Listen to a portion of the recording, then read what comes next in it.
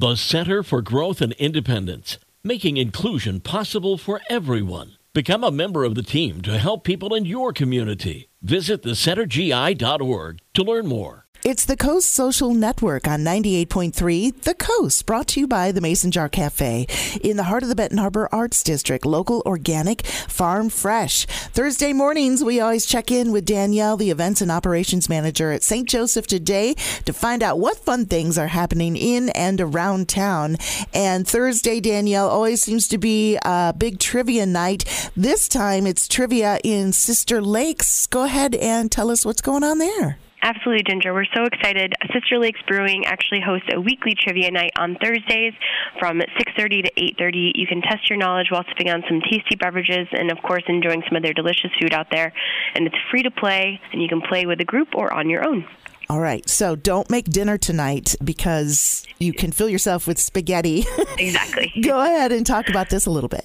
So Lakeshore Rotary is hosting their annual spaghetti dinner fundraiser tonight from 4 to 7 at the Lakeshore High School. You can grab a quick to-go meal or you can dine in. Proceeds will benefit the Lakeshore Rotary Club's charitable donations and help them to continue to serve the Stevensville, Baroda, and Bridgman communities. Tickets are available at the door tonight. And there's a new art exhibit coming to town. Talk about this a little bit.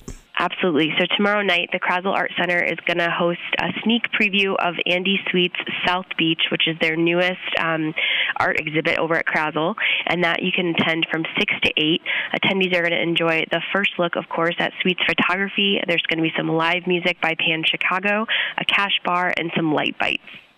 So there's something cool going on for those who love anything and everything that has to do with maritime. And I personally love anything that has to do with that as well. So this is at the Morton House Museum. But for people who don't know about that museum and what's going on, I'll let you talk about it. Absolutely. So the Morton House Museum is a great museum over in Benton Harbor.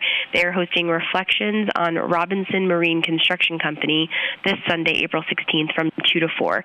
So Dick Krieger will share photographs, artifacts, and stories from the history of the Robinson Marine Construction Company, which built boats in the Twin Cities from the 1920s to the 1950s. I'm so there. That's very cool.